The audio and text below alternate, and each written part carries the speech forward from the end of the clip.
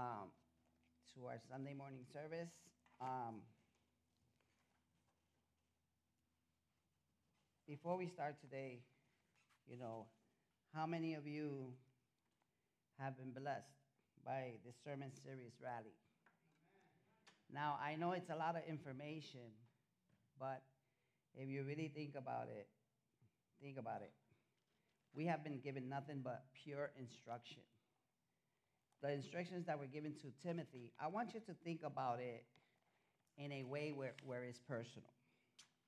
And when I say personal, remember that Paul is addressing a young man, right? And I want to put this picture in your mind. Consider that young man being you, young Christian. Apply that name Timothy and put your name there. Since the beginning of this series, we have seen God through Paul instructing a young man, which is really us, a young Christian. This letter was written for us to learn how to walk, how not to be afraid, knowing that we would face, and we will face, difficulties. The Christian life is not supposed to be some easy, peachy, never making mistakes or having fought life. I like that song that Jason sang at the end where he said, if my salvation depended on me being good or never making mistakes, boy, we would have never had it. But because of God's great love and mercy, through the precious blood of Jesus Christ, and only because of what he did, you and I can sit here today and talk about this lesson and all the previous lessons. So before I start, I want to ask you something, and that is to please silence your phones. Put them on vibrate. And let's pray. Above all temples you chiefly prefer, O Holy Spirit, is the heart upright and pure. Please light up in us those things which are dark, and bring your light, Lord Jesus, and purge out from us those things that are not pleasing. And instruct us this morning to walk according to your word, not according to the ways of men. May we learn daily, not just today, to sit with you quietly, with reverence and loyalty and respect and faithfulness. Let the words of my mouth and the meditation of my heart be pleasing to you today, Lord God, as you use me as a vessel. Holy Spirit, teacher, teach us all today as we're almost concluding this letter, and instruct us in your ways and your ways alone. Help us to understand that this journey is not easy, but with your power in us and your righteousness that covers us, you do it through us. So, Lord, I pray that you would speak to all of us today and those that are watching online, and that hearts would be changed and not be the same today. Lord, that we may fully seek a deep and personal and intimate relationship with you, and not just be religious people from the outside. Let the light that is inside of us shine forth as we not only speak, but as we live our lives with you on a daily basis. We love you and we praise you. And the Church of God says, amen. All right, so today's sermon series, which we are still in Rally, today's title is called Endure. And we are going to be looking at 2 Timothy chapter 3, verses 10 through 17. 10 through 17. There is so much to learn from these 7 verses. As we look at this letter, Paul is almost concluding the second letter that he sends to Timothy. And As we look at this, we have to look at us, and I have to ask you a question. How many of us have begun to practice the previous instructions and examples that the Lord has required us to follow? From the beginning of this series, when we talked about the commission, what we're supposed to be doing, go and make disciples of every nation, baptizing them in the name of the Father, the Son, and the Holy Ghost, to the point where it is a progression. How many of us have begun to meet with people, talk to people, fellowship with people, break bread with people? Those were just the simple, basic things that we were asked to do. But as these letters have gone on, the walk, you see the progression of the walk, comes with opposition, false talk, false religions, confusions, people disliking you, and we're called to endure all of it. Last week, Pastor Lewis talked about how we shouldn't get into foolish arguments about religion or about what one person interprets in a verse when another interprets it another. When you can't talk about the Word of God peacefully, don't blame each other for being wrong. If you get mad or hostile and there's no gentleness in you, you're both wrong. Because then it's you and not the Spirit of God. The Bible says that the Spirit of God is gentle. He's a gentleman. And if he's the one guiding you, that's a fruit that should grow in you.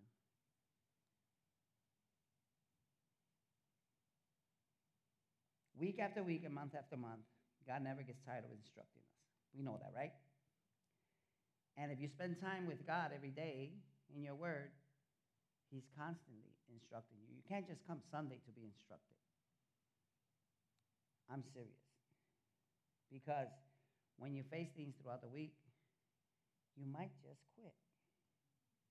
Or might want to run away. That's not God's fault. That's our fault, right? We love that song that was just played. If it wasn't for his mercy and the power of the blood, right? If it was up to me, there was just no way it could happen. But, as you think about that song, you're like, wow, every day I get new mercies, I receive new grace, I get a brand new start. What I did yesterday, whether it was right or wrong, for the wrong I repented, hey, that's exactly what it is. Let it go. Move on. When you woke up the next day, you had new mercies, new grace. People will judge us. People will criticize us. People will condemn us. But that's just human nature,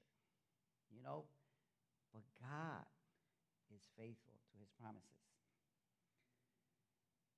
And that's the most beautiful thing, that God shows us how to be living.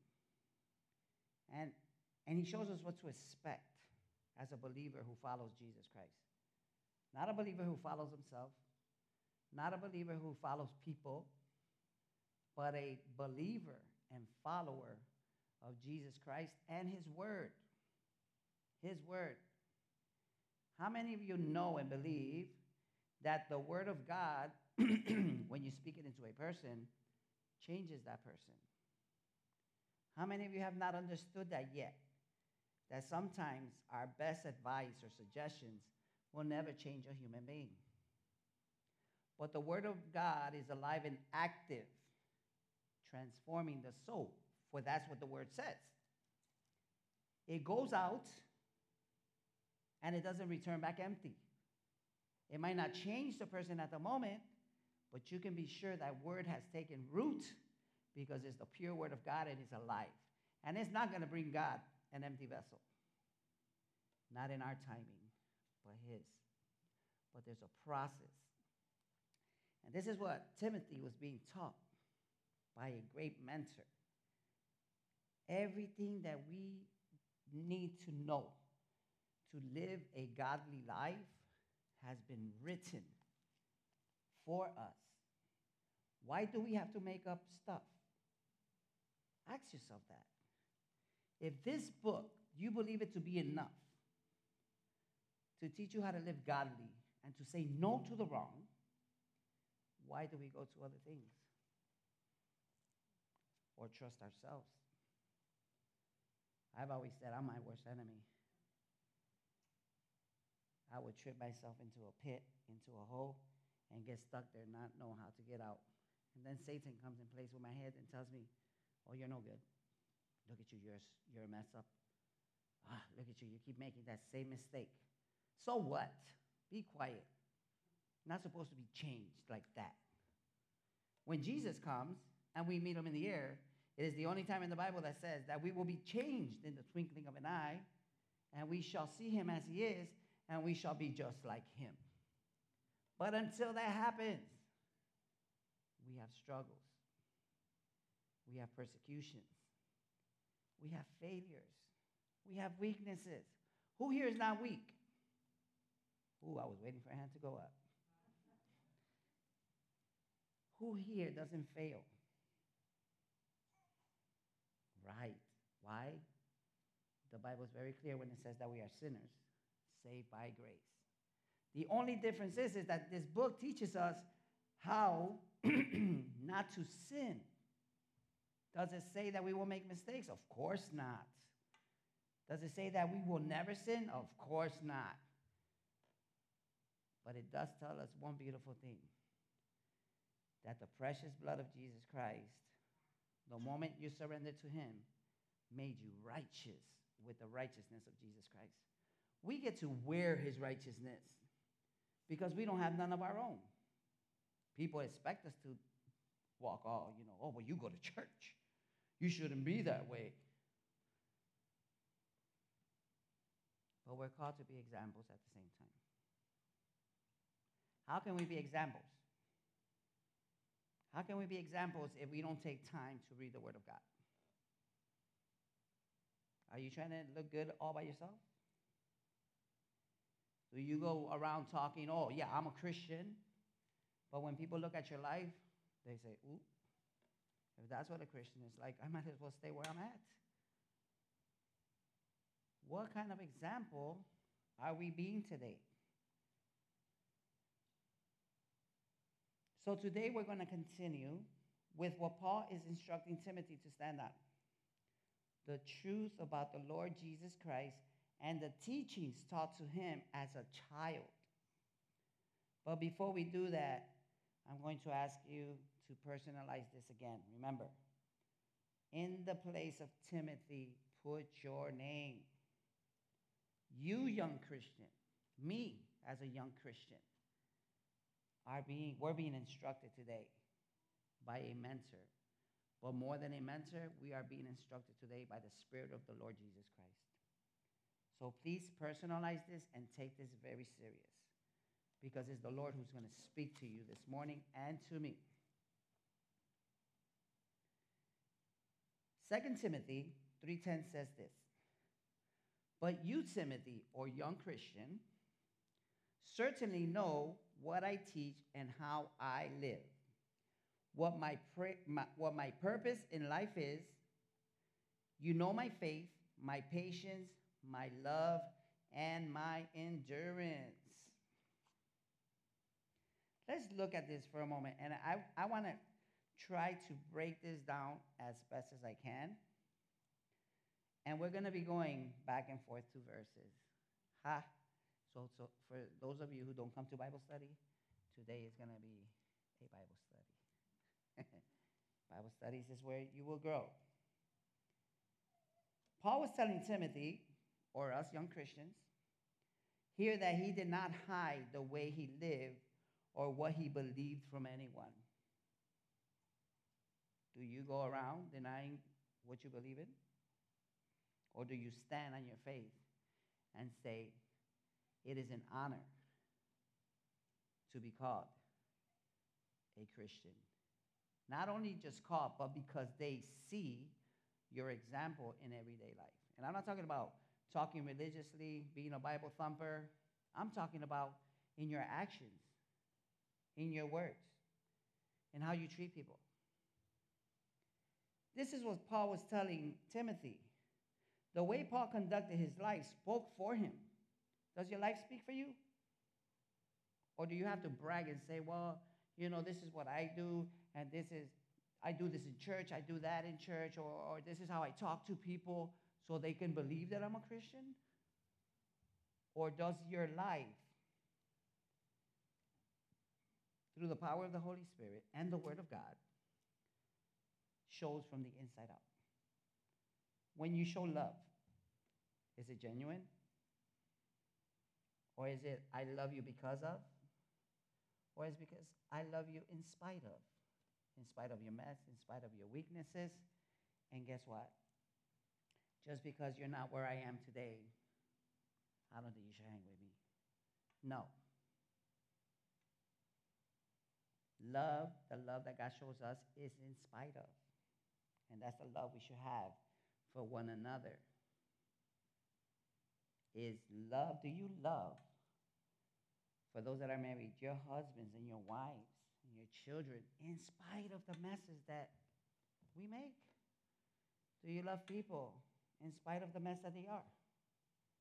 Do you want to see them get better? Well, in Paul's life, as he was writing this letter to Timothy, there was something beautiful that that Timothy knew about him, and we should know too. And this is important. Paul was totally dedicated to the service of the Lord, and he taught what doctrine. What is a doctrine? A doctrine is something that tells you what to believe. That's what a doctrine is. The Bible, pure and undefiled doctrine, the pure Word of God. It tells you who to believe in. But the choice is up to human beings to make. So Timothy and us know today that this Word of God is the doctrine that we stand on. Paul's faith was not shaken by the hardships and persecutions that came to him. He suffered long the stripes, the beatings, the shipwrecks, and the utter hate that his Jewish fellows had toward him. Pay attention to that for a second, because look at this. He even waited patiently for years to be tried for the things he was not guilty of. Remember why Paul went to prison? Remember why Paul was martyred later on? It wasn't because he was a criminal hurting people, well, at first, right? When he was Saul, I think God has to change your name. Like we will all have a different name in heaven. But notice that he was tried, persecuted, and went through those hardships because of his faith. Ask yourself something. How many of you here go through hardships? Disappointments, right? Well, how many of you have been shipwrecked?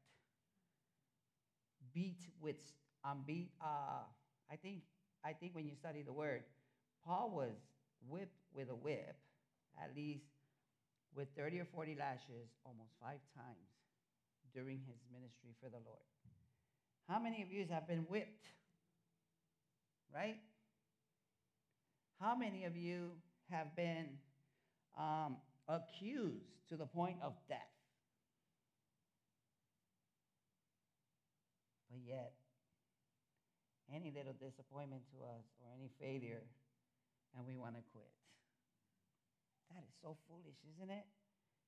But here we're receiving examples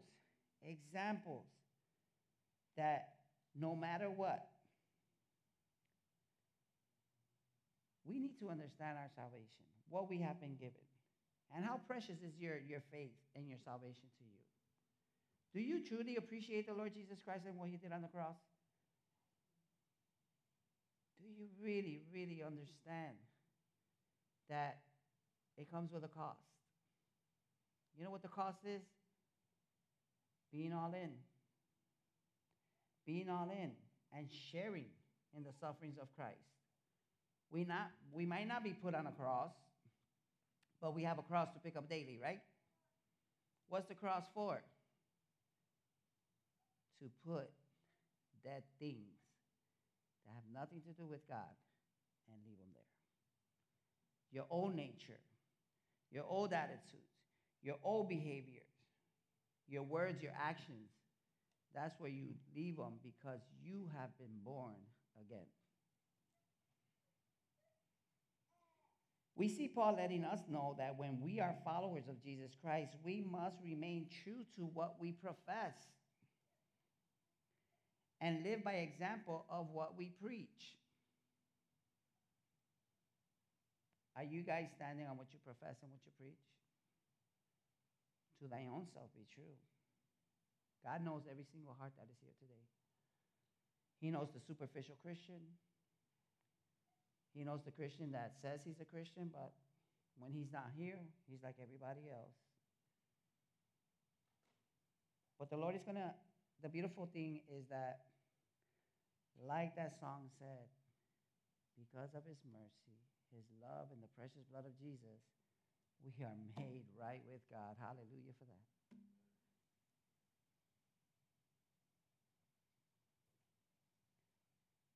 How do we do this?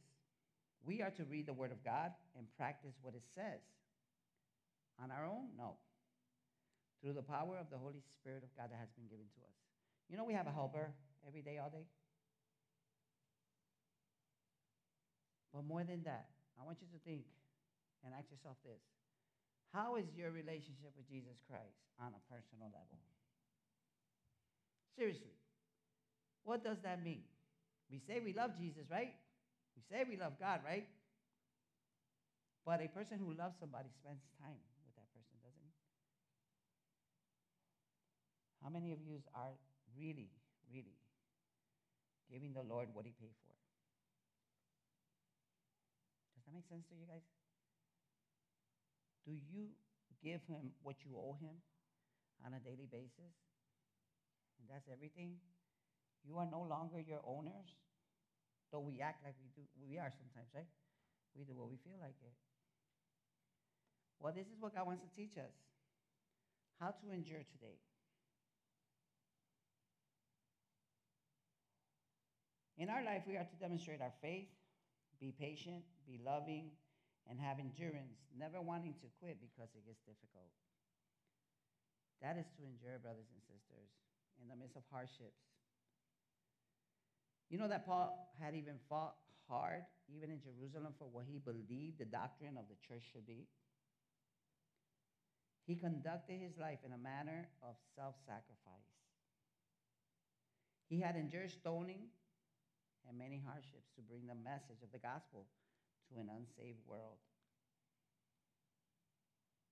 How many of us do that? How many of us share our faith with Jesus, about Jesus with people? In spite of what they think about us or how they might treat us. Whether they laugh at us or point the finger at us. Call us holy rollers, or whatever they want to call us.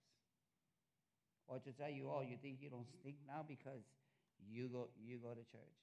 No, it's not about going to church. It's about serving my master. And when the world sees that, they don't like you for it. When the world is confronted, excuse me, with the word of God, ooh, they get hostile. When we were in the world at one time, when we were told the truth, we were like, argh. We growled at it because we didn't want to change our ways. Well, this is what God does for us. He is so good and patient that he works with us, you know.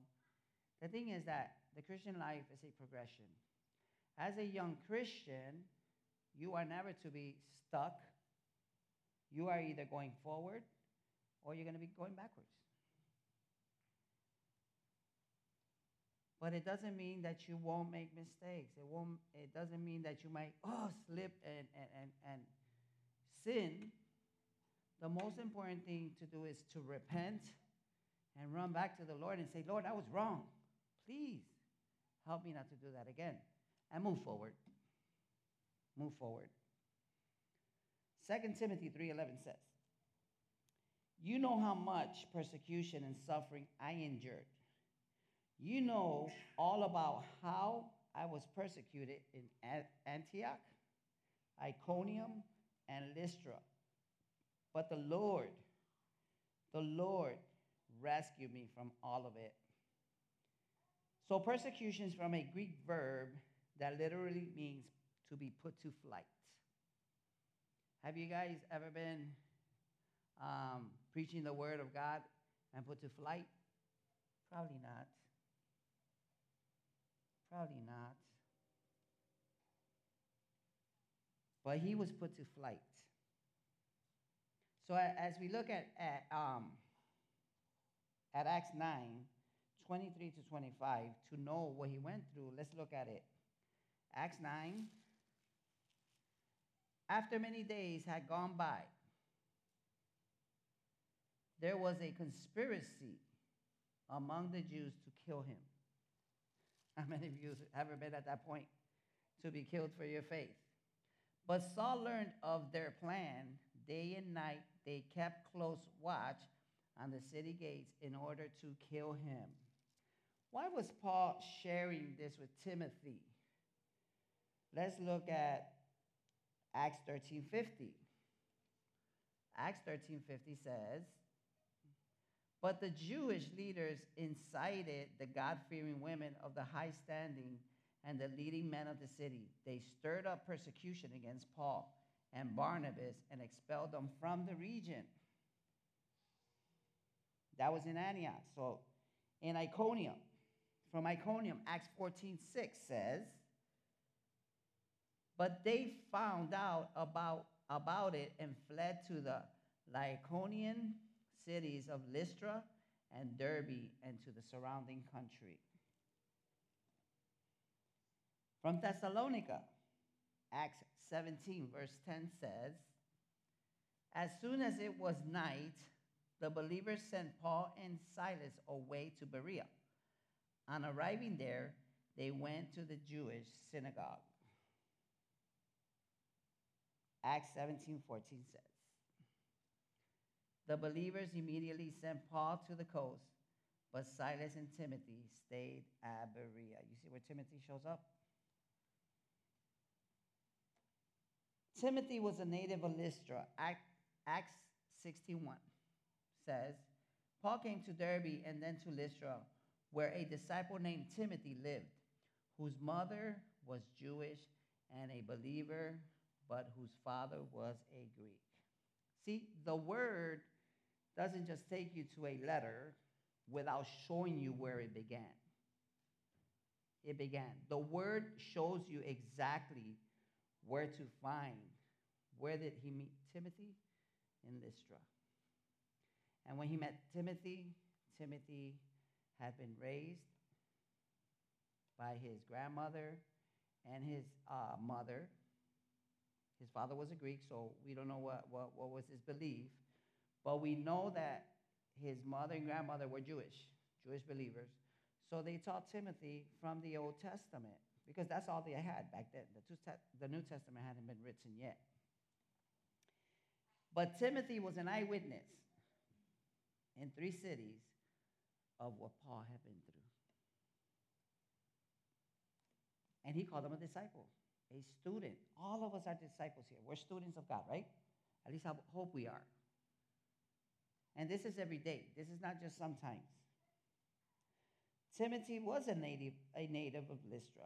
So he saw these persecutions. But Paul says in Acts 26, 16 and 17, this is what Paul says. Though all these persecutions were happening to him, now get up and stand on your feet. I have appeared to you to appoint you as a servant and as a witness of what you have seen and will see of me. So look at this. This is the word of God. Here, Paul, here, Paul, is verse 17 up there? I will rescue you from your own people and from the Gentiles. I am sending you to them. Why was Paul telling Timothy this, and why is God telling this us today? Because just as God was faithful to Paul, in spite of his persecutions and hardships, the Lord lets us know, just like he did Paul, that he will rescue us. That the persecutions that we go through here were not unto death. Because we know that Paul didn't get put to death until he was in Rome. So he was able to accomplish the work that God had for him to do. And he was telling Timothy, Timothy, look, you have seen for yourself the hardships I've had to endure. But I am encouraging you that the Lord is going to be with you also. All you have to do is show up. You know, in the previous lessons, we learned that we are soldiers, we are athletes, right? We are soldiers. There was one more. But think about it. It says that a soldier enlisted in the army, or us young Christians enlisted in the army of God, you know, we are trying to please our commanding officer, Jesus Christ. So we don't get caught up in these civilian affairs. We don't get caught up in worldly things. Again, once you've been saved. Your life is to please Jesus Christ. This is what Paul was telling Timothy. Run this race. Don't look to the left nor to the right. How many people here have ever heard of Pilgrim's Progress? Ooh. So some of you know already that in Pilgrim's Progress, when young Christian decides to follow and get to the city of light, the city of righteousness, he starts out and the evil one and evil people try to stop you from moving into your calling. And that is what we go through every single day. When even people around us try to stop us from obeying the Lord. But young Christian, at times, when Pilgrim's Progress, he gets off the road. He gets off the road sometimes and messes up. And he cries out to the shepherd, cries out to help. And there's always the Lord Jesus appearing. Come on. Again, let me tell you, stay on the path. He tells them, don't go this way, don't go that way. Stay on the path that I tell you to walk on. A lot of times we make a lot of paths. We get off the path. Oh, just for a little bit. I want to dip and dive here. And we get in trouble, don't we? Young Christian ended up in the mud, back under. He ended up trapped with a companion that later on joined them. And we are all companions to one another. We walk this road together. And God uses us with each other when we start getting off that road to say, get back over here. Because if a blind man leads the blind, we will all eventually fall into the same ditch. Jesus said that. So think about it. How are you leading? Because remember, I heard Pastor Lewis say it last week. You are all leaders. You're either leading your families, you're either leading a ministry, you're leading one another, or you're leading yourself. How are you leading yourself, and how are you being led?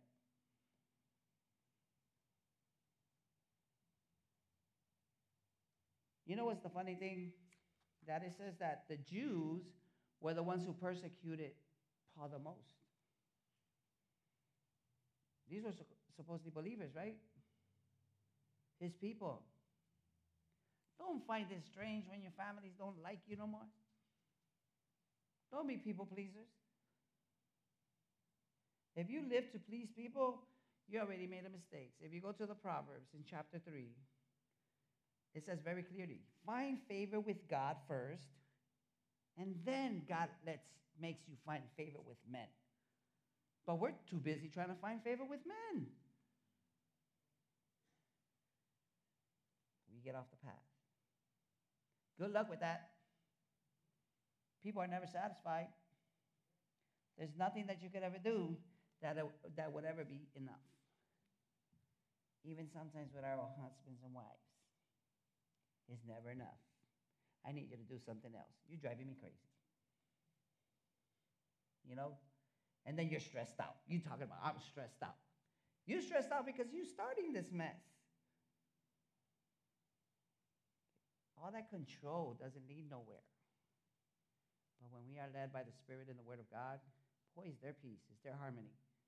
Isn't that beautiful? So Paul tells Timothy and us, don't get off the path. Don't get off the path. Timothy, 2 Timothy 3:12 says, now for yourselves, you got to look at this. The reason why I love when people look at the Word of God is because, guess what? I didn't say it. It is written. You have no excuse. When things start happening, oh, I didn't know it was this way. It's not always bad. The thing is that with the Spirit of God, we can go through things and still have a peace of mind. How many of you can say, yes, that is true? We go through disappointments and hardships, but I still have a peace of mind. In the midst of it all, I don't feel like quitting. Even if we make mistakes, I don't feel like quitting. Lord, I was wrong, but I don't want to quit. I remember when I started saying that to the Lord, my whole life changed. So back to the verse says, yes, in fact, and everyone who wants to live a godly life in Christ Jesus will suffer persecution. Listen, that's why I said, do you know the salvation you have been called to? And do you still say, yes, Lord, I am in? I am in. I am in until you come to get me. Or even if I die, I know where I'm going. Do you understand that? This is what you've been called to. So whoever tells you that, once you become a Christian, everything is, whoa, yes, everything's going to be fine now. And then a brick hits you. That's not supposed to happen. I'm a Christian. Bad things ain't supposed to happen to me. Guess what? You'll be the most hated living being in God's creation when you turn your heart and your life over to Jesus Christ. Why? Because if they persecuted him and put him on a cross, what do you think is going to happen to you? If they did it to our master, you might as well share in it. Because you're going to have Christians who are all in, and you're going to have superficial Christians who say, yes, yes, you know, yeah. But then when it gets hard, they run. And then they end up in a worse place than the one that they were in before. But Jesus always has a way to come back and say, come on, get back on the path. Isn't that beautiful? That's who our God is. He never leaves us hopeless. And this is what Paul was teaching Timothy. You're never out of hope until you give up hope. See, we get a choice in this. And the choice that we get is to accept Jesus Christ. When you accept Jesus Christ, you accept everything that comes with following him. And when you understand that, what you've been enlisted to, you have that decision to say, yes, Lord, I'm either all in or I'm not. Remember, God doesn't desire that any man should perish, but that all should come to repentance. But he will not force anybody. And if you're used to your own ways, to your own religion that you've made up somehow, some way, that you say, well, this is the way it should be, but it has nothing to do with the Word of God, it is just your bondage and your religion. God didn't say what you just said. And that's why we must stay true to the Word. That's what Paul was telling Timothy. And us, young Christians, we're all young. We're all young in the faith. We grew up being told some stuff, right? And that started something in us. That's why I said when you speak the Word into somebody, don't think that it's never going to take effect. Sooner or later, God will bring it to life. Somebody might water it, but God makes it come to life, right? So I know that this is one of those scriptures that many of us want to avoid or skip, right? We don't want to hear, man, anybody who's going to follow Jesus Christ is going to be persecuted, right? We'll read the whole Bible except that one verse. Yes, in fact, for sure, you're going to suffer for Christ. No, that's not supposed to happen. Well, but faithful believers, if you're a faithful believer here today and listening online, you must expect persecution and suffering at the hands of a Christ-rejecting world. Why do we get persecuted? Because the world rejects Christ. And if you belong to Christ, guess what? You get what he gets. Rejection. John 15, verse 18 through 21 say, John 18 through 21. Let me look it up, just in case I didn't put it. Oh, right here. If the world hates you, keep in mind that it hated me first. This is Jesus talking. This is Jesus talking. Keep in mind, okay? If you belong to the world, it will love you as its own. As it is, you do not belong to the world. But I have chosen you out of the world. That is why the world hates you. Isn't that beautiful? Think about it. That hate word don't mean nothing, because you see that he says, God himself personally says about you, I have chosen you. I have chosen you. That should be your encouragement. The world didn't have to choose you. You didn't have to choose it. God chose you before the world began. Isn't that a joy? To some people, they might find that like scary. Oh no, I'm going to be rejected, because they don't finish reading where it says, I have chosen you. Remember what I told you. A servant is not greater than his master. Who's our master? Jesus, exactly. If they persecuted me, Jesus says, they will persecute you also. If they obeyed my teaching, they will obey yours also.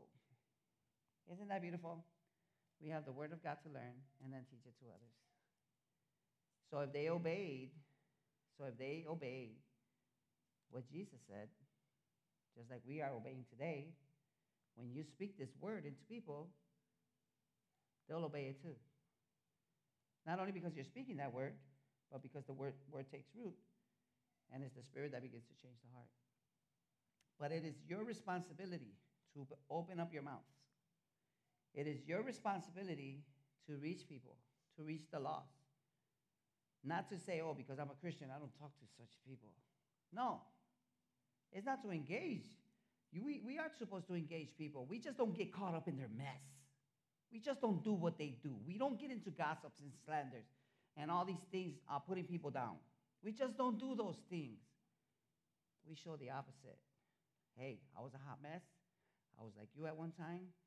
And I found myself crying out to God and saying, Lord, only you can help me. Please save me.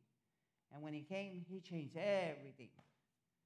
So what he did for me, I want you to know that that's what I'm praying that he would do for you.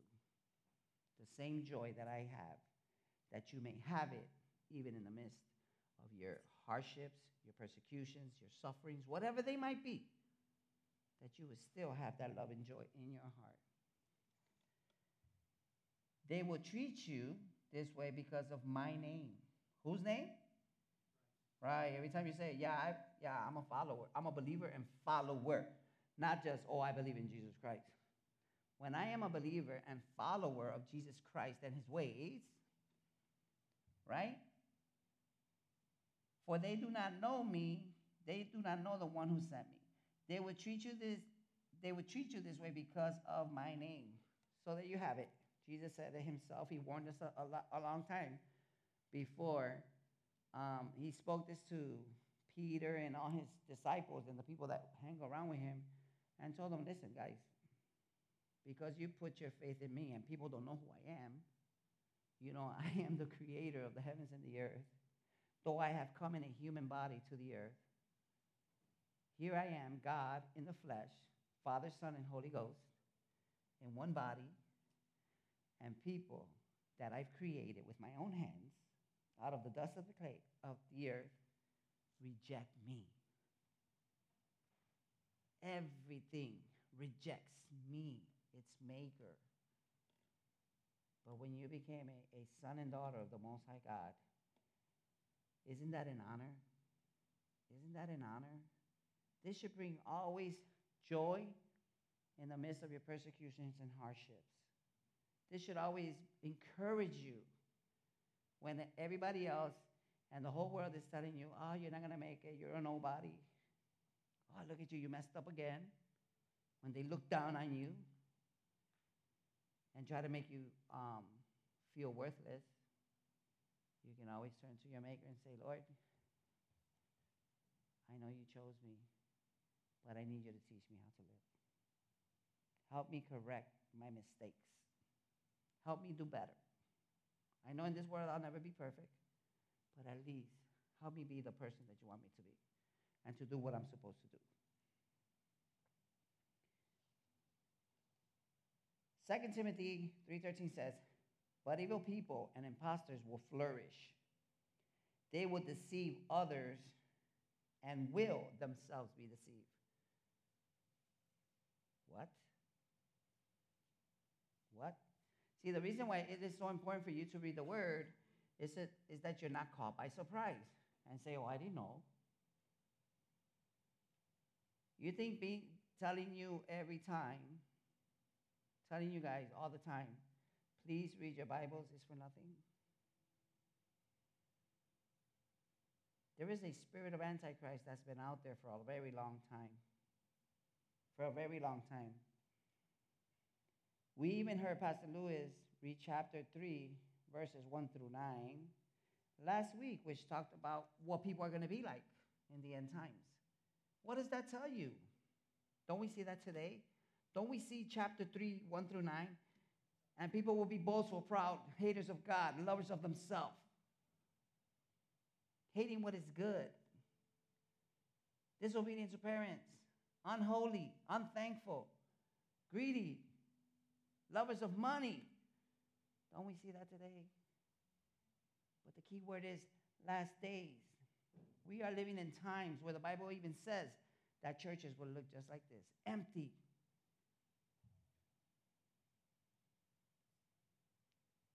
That's called the apostasy. The great falling away. People believing false messages and lies. Making the Bible say what they want to, bringing what is from a spiritual realm to a worldly way of living or humanly. Oh, I'll only accept it if it blends in with what I think and I believe, not what God says. I wish I had the video that I showed the Bible study group, where there's this man, Jose Luis something, and we were looking at false antichrist in our days. And here's this man who has planted over 100 churches and has all his members getting a tattoo with the 666, saying, do not believe what Jesus the Nazarene says. I am the embodiment of Jesus.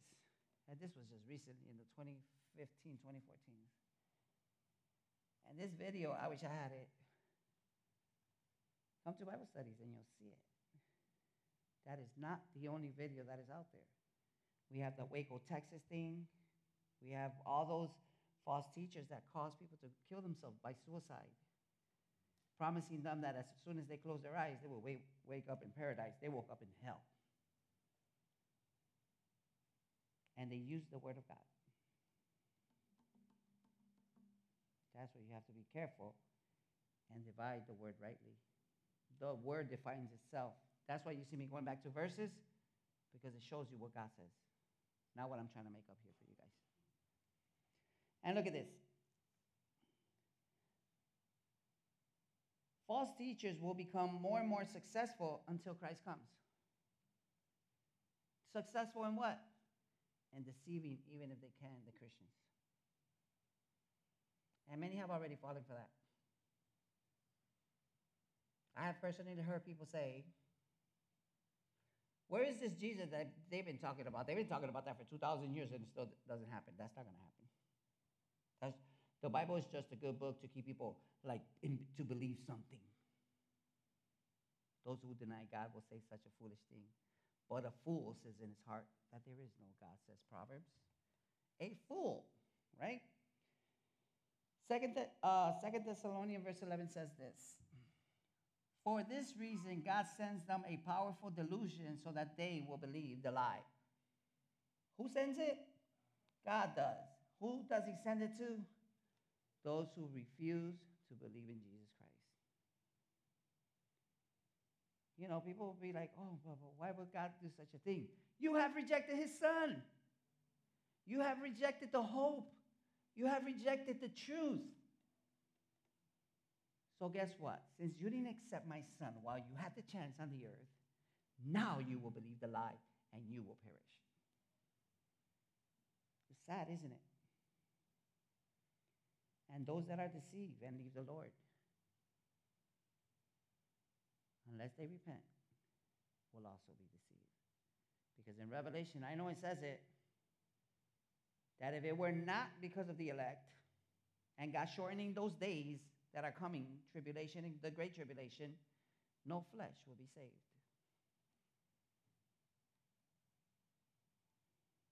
Though Paul was talking about the Antichrist here, when you go and read that chapter, the verse that says that God is sending a powerful delusion so that human beings that did not put their trust in Jesus Christ are going to be deceived. Is God unfair? Of course he's not. He's been patient enough. And he's still patient. And he will be patient in the tribulation and the great tribulation until all the souls of men, women, and children who are in the book of life are saved.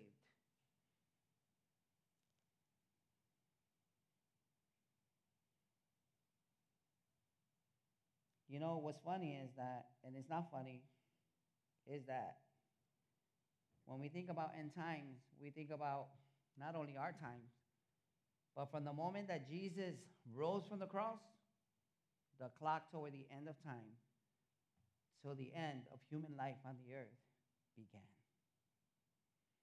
The clock is ticking, and one day will stop. Just as surely as the doors from the ark were closed, and no one can get in no more, when Jesus comes, and the Father says, enough. Remember what John the Baptist started preaching. Repent, for the kingdom of heaven is at hand. The doors are open right now. Come in, everybody, come in. The door is Jesus Christ. He is the gate to the sheep pen. He says it of himself in one of the parables. No thief can jump over the wall. But there are men and women out there who are preaching a lie. And they're going to become successful. They will be successful in deceiving many people. And if you don't know your Bible, if you don't read your Bible, be careful. Beware. This is a beware. Beware that you don't know these things and that you should be led astray by something that sounds close to the truth.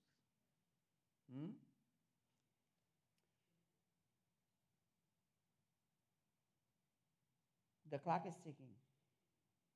But the point that as we study scripture, we see that the churches back then needed encouragement, just like we need them today. The churches back then, right after Jesus rose and the church began on the earth, they started to have troubles. Why? Because from the beginning, when the church started to spread across in the first century, right? The Jews, the Judaizers, were saying, no, no, no, no, no, you can't do that. You still have to get circumcised. You still have to do this. You still have to do it this way in order to be accepted by God. While the gospel was saying, hey, come as you are. Come as you are. I accept you as you are. Just put your faith in me and what I have done for you on the cross, and you will be saved.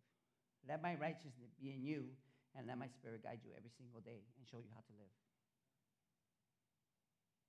See, we can't do this by ourselves.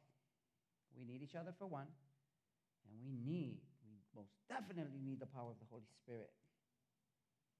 So they had trouble then, and they needed correcting. As you read the letters in the Bible, Paul wrote a lot of letters, and even Peter, correcting the believers. Hey, no, listen, don't listen to those people. And then in Galatians, he said, who bewitched you? Who bewitched you? You started out right, but how are you being led astray to do it your way or a man's way? Why have you not stood with the pure word, which is what Paul was telling Timothy? Listen, don't deviate from the word. Don't deviate what you've seen me stand on. Don't turn to the left, to the right from what the scriptures say. Don't turn away from this book, and do not make it say what you want it to say. Look at the examples, apply them to your life, and know that it is coming for you too. It is coming. The only way that we can bring down, like the Bible says, bring down principalities and powers is to confront them. False doctrines, how do we confront them? With the pure word of God. Well, you might say that, but this is what the word of God says.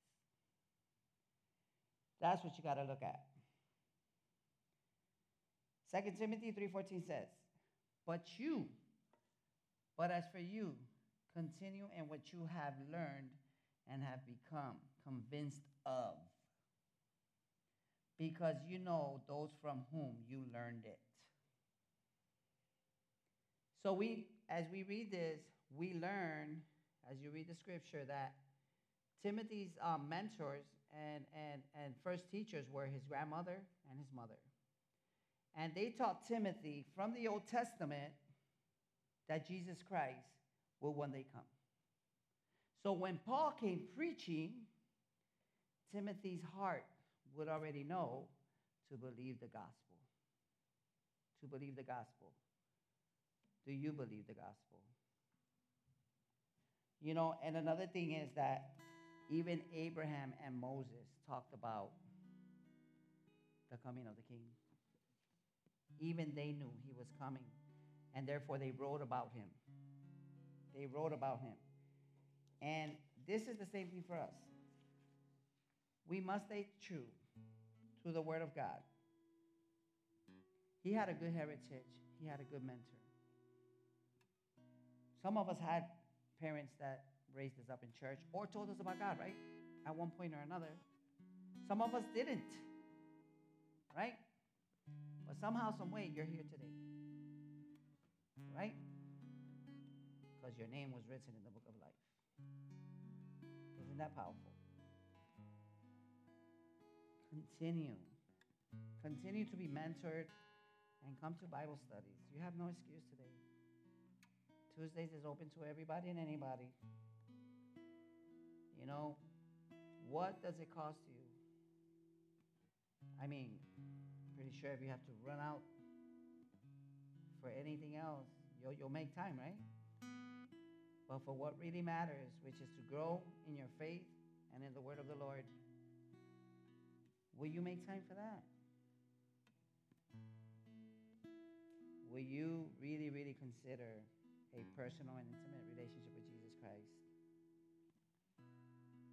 This is what Timothy was taught. This is what he was mentored. 2 Timothy 3:15 says, you have been taught the Holy Scriptures from childhood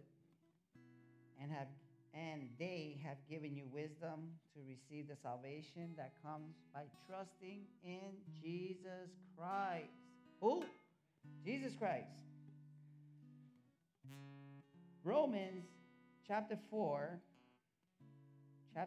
says, verse 1 through 3, what then shall we say that Abraham, our forefather, according to the flesh, discovered in this matter? If in fact Abraham was justified by works, he has something to brag about or boast about, but not before God. What does Scripture say? Abraham believed God, and it was accredited to him as righteousness. Galatians 3:24 tells us, so the law was our guardian until Christ came, that we might be justified by faith. How many of you are growing in your faith today? How many of you depend on your own goodness or your own righteousness to get you through your life? Well, the same way Paul was telling Timothy, listen, Timothy, let the word guide you. Let the truth guide you, is what God tells us today. Stop messing around. Stop messing around. Stop putting God to the corner. Stop putting his word to the corner and engage in it. There's a lot of small groups that meet throughout the week.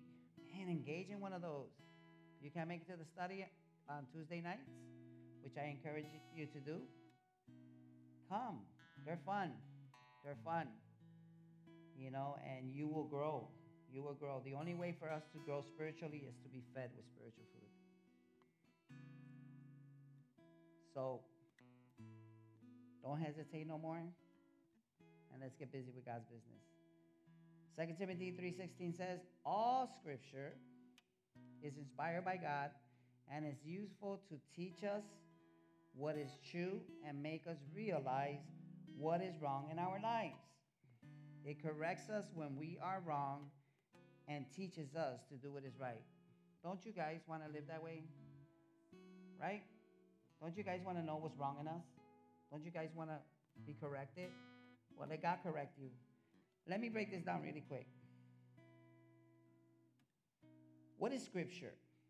Scripture is the Word of God both in the Old Testament and the New Testament as proven to be accurate, called the oracles of God, which cannot be altered or changed.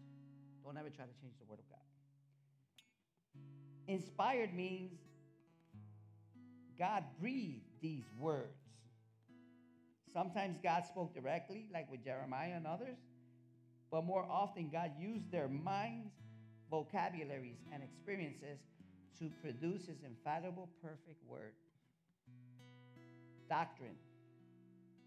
The Scripture provides the comprehensive and complete body of divine truth necessary for life and godliness. Reproof. Rebuke for wrong behavior or wrong belief. Correction, the restoration of something to its proper condition, like all of us. Instruction in righteousness. Scripture provides positive training in godly behavior, not merely rebuke and correction for wrong behavior all the time. Inspiration, the supernatural guidance of the writers of Scripture by the Holy Spirit of God, so that what they wrote was the divine Word of God, accurately, reliable, which Timothy had and we also have today. And the last verse says, 2 Timothy 3:17, God uses it to prepare and equip his people to do every good work. If you guys go home, read this over and over again. It tells you exactly what you need to live a godly life. Some Bible versions say, so that the man of God may be perfect, thoroughly furnished for all good works. Perfect doesn't mean that you don't make mistakes. It's just you don't use the Word of God to make mistakes. You don't use it to do with it what you want. And in closing, I'm going to give you two more verses. It goes back to chapter 2, verse 20. Chapter 2, verse 20, which says, in a wealthy home, some utensils are made of gold and silver. Some are made of wood and clay. The expensive utensils are used for special occasions, and the cheap ones are used for everyday use. If you keep yourself pure, 21 says, if you keep yourself pure, well, let me tell you this one. In the Greek word, it was very general to use or describe various tools. Some to honor, as we look at this verse. Those made of wood and of earth were not for honorable use, but rather uses which were repulsive, disposing of garbage and the filthy waste of the household. This is probably speaking of the different types of people who make up the church. Pay attention to this. Some of the people who profess Christianity do not have a deep walk with God. In fact, some of them are like the wood spoken of here. Wood symbolizes the world. This means that they have not gotten the world out of their walk. The earth is the same thing. Their Christianity will not hold water. The silver means redemption. I would say the vessel of silver has experienced redemption. Which one are you? They would know Jesus as Savior. That's the silver. The vessel of gold would be the one who made Jesus Christ the Lord of his life as well as Savior. They would be letting Christ live in them. Gold symbolizes God. Those who have not given up their worldly ways would be vessels of dishonor. The silver and gold would be vessels of honor. These vessels of dishonor are like the lukewarm Christians who has not allowed God to remove the world from their life. And the last verse, which was, if you keep yourself clean, which is verse 21, those who cleanse themselves from the latter will be instrumental for special purposes, made holy, useful to the master, and prepared to do any good work. So you see, whether of earthen or wood, that can be cleansed. Watch this. This is beautiful. So, it's funny because I don't know how I lost it, but it happens. But I do know that I have it here because I did take it. And it says, so if a man purges. Well, think about, let me put it like this. Whether wood or earth, if it's thoroughly cleaned with the precious blood of Jesus, that which was called dishonorable or useless can become a use for the master. Because I'm pretty sure I was earth and I was wood. But when Jesus took over, I became silver and gold. And that is exactly what you become when, like Timothy, you can accept the hardships, the persecutions, and everything that comes your way, knowing and understanding today that if Jesus went through it, the apostles went through it, the believers went through it, Timothy was going through it, now we will also go through it. So get ready. Get ready. Because it will come. And when it does, what are you going to rely on? Will you rely on the Word and in the power of God? Or will you try to figure it out yourself? So let's stand up. I hope you guys got a lot out of this. And I hope that it was instructional. And I hope that we can all begin to practice this. If you were not practicing it before, so far this series has been broken down in a lot of pieces. Now, it's like I tell everybody, don't expect to learn everything in one day. This is a lifelong process. So I always tell the group at the Bible study that there are four things you need to read the Bible. One is repetition. The second is comprehension. The other one is a C too. So it's repetition, comprehension. The last one is reflection. But repetition of the Word of God, no matter how many times you read it, all concentration. So you need repetition, comprehension, concentration. Reflection is how you show it, that you live it. But read the Word over and over and over until it makes sense to you, because you can be sure a year later when you read it again, it's going to say something more. It's not going to take away what you read. It's just going to add to your learning. Why? Because you're growing. And I pray that if there is anybody out there who does not have a personal relationship with Jesus Christ and has not begun this walk, let me tell you like this. It's beautiful in spite of how hard it might seem to us sometimes. Because when you give your life to Christ, that means you're giving up on everything that you thought your old life used to be. And we don't want to hold on to nothing because we can't take anything anyways. But the Lord wants to renew you, renew your spirit, renew your mind, empower you with His Spirit and His wisdom. The wisdom of God is His Word. And when we receive Jesus, we receive the wisdom of God because He is the wisdom of God. So if you want to be wise, accept Jesus Christ. Proverbs says, Proverbs 2:20 says, it's really simple.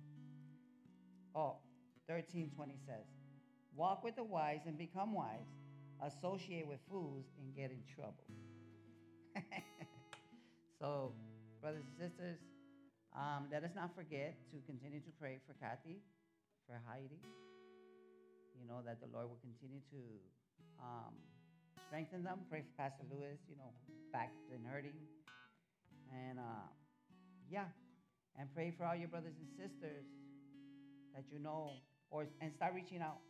For those of you who have numbers, start calling your brothers and sisters that you have not seen for a while and encourage them. Encourage them. Love on them. Meet them where they're at, not where you want them to be. And with that, thank you, Heavenly Father, for again speaking to us. Thank you for this time with you. Thank you that nobody ran out the doors when they hear the truth. Lord, I pray that you would fill us with the Spirit of Jesus Christ this morning. And help us not to just take this word today and forget about it as soon as we get home, but that this word would trouble us in our hearts and in our spirit, that it would make us uncomfortable not to be complacent, not to be laid back, not to sit at home and not care about people. I pray that we would take this word and that we would put it into practice. And that we would understand, like Timothy began to understand, that as all of us young Christians begin to walk this walk, he is not alone. He is not alone. We are not alone. For we have the King of Kings and the Lord of Lords, the Creator of the heaven and earth, who desires to live in all of us. So, Lord, guide our steps, guide our week. And, Lord, plug your children with one another. And, Father, thank you again for the great sacrifice that was made for us and the precious blood that was shed so that we could all become the children in the righteousness of God in Christ Jesus. Thank you for accepting us. Thank you for your love. Thank you for your mercy and your grace. Now get us home safely and teach us throughout the week May everybody here begin to open their Bibles and spend time together with each other and read it to one another. We love you and we praise you. And the Church of God says, Amen.